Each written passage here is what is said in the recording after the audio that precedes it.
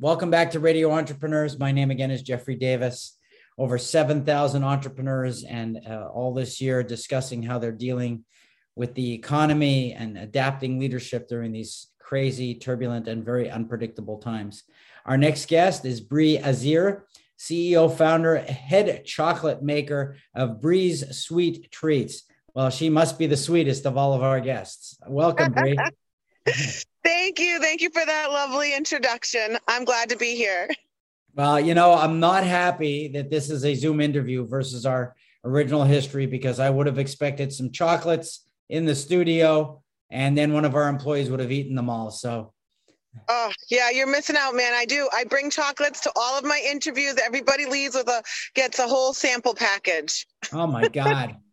Not fair. So tell us about Brie's Sweet Treats.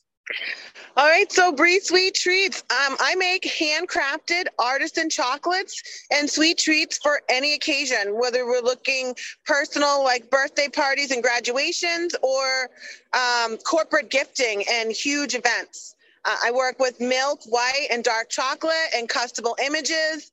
I do from Oreos and my giant peanut butter cups to as extravagant as literal champagne, true size chocolate piñatas. If it's in your head and it's chocolate, I can most likely make it happen.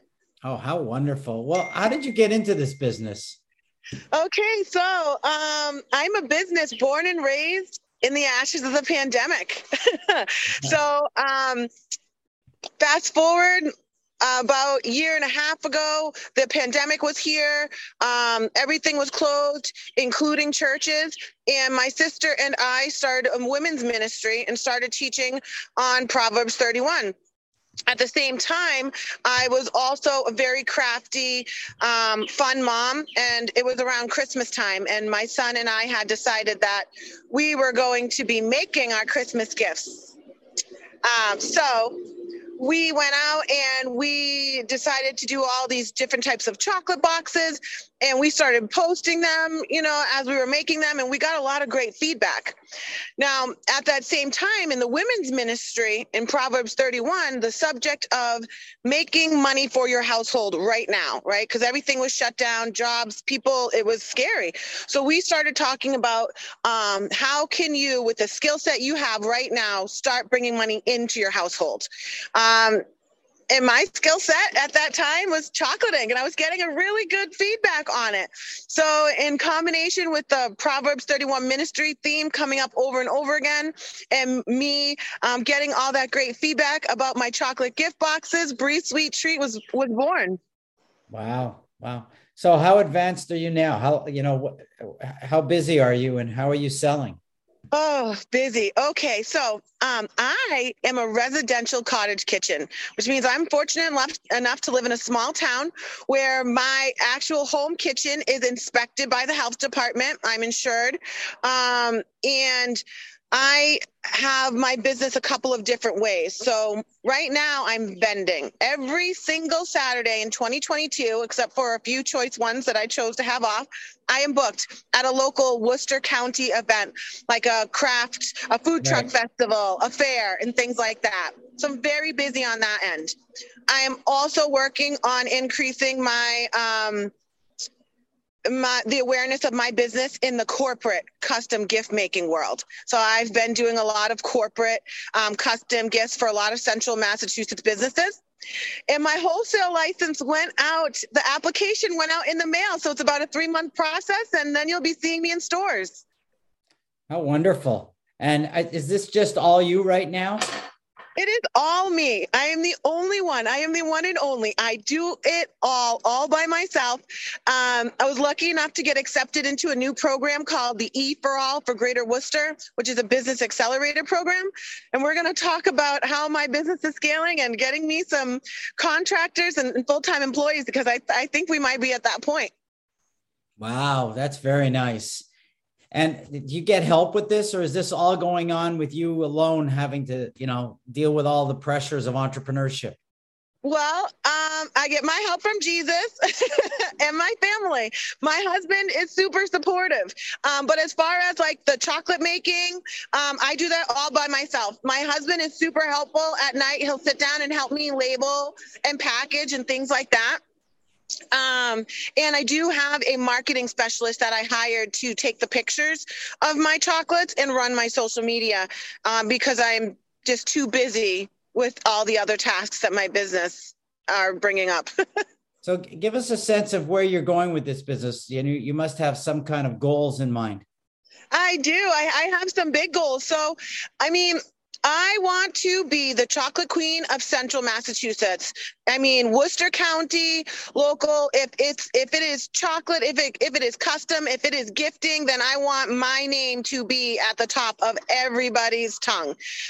So I'm really focusing on harnessing that local Central Massachusetts vibe where I'm from.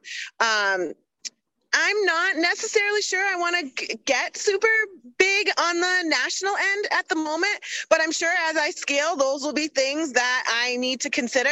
But right now, I want to be in every boutique, every orchard, every convenience store, everything Central Massachusetts.